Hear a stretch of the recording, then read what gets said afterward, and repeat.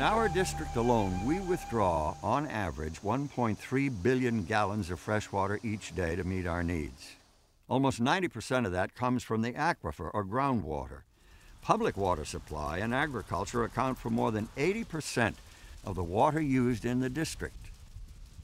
Our over-reliance on groundwater has created problems.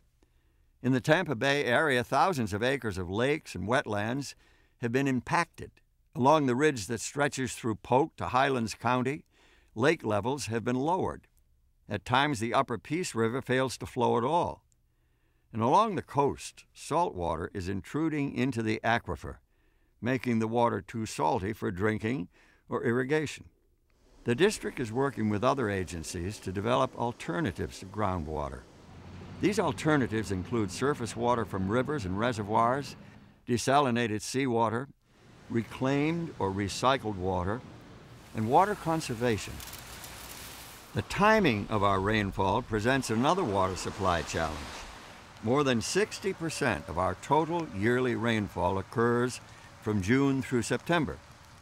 A key to meeting our future water supply needs will be developing enough storage to capture water during the wet seasons so that it can be used during drier times.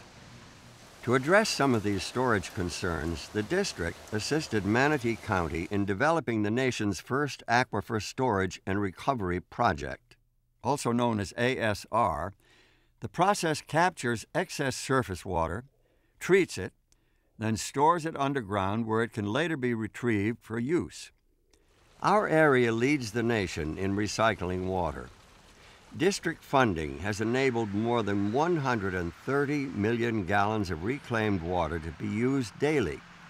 Use of reclaimed water combined with district water conservation projects, instituted since the early 1990s, have saved nearly 100 million gallons of potable water per day. Meeting current and future needs while protecting the environment requires all of us to be responsible stewards of our water resources.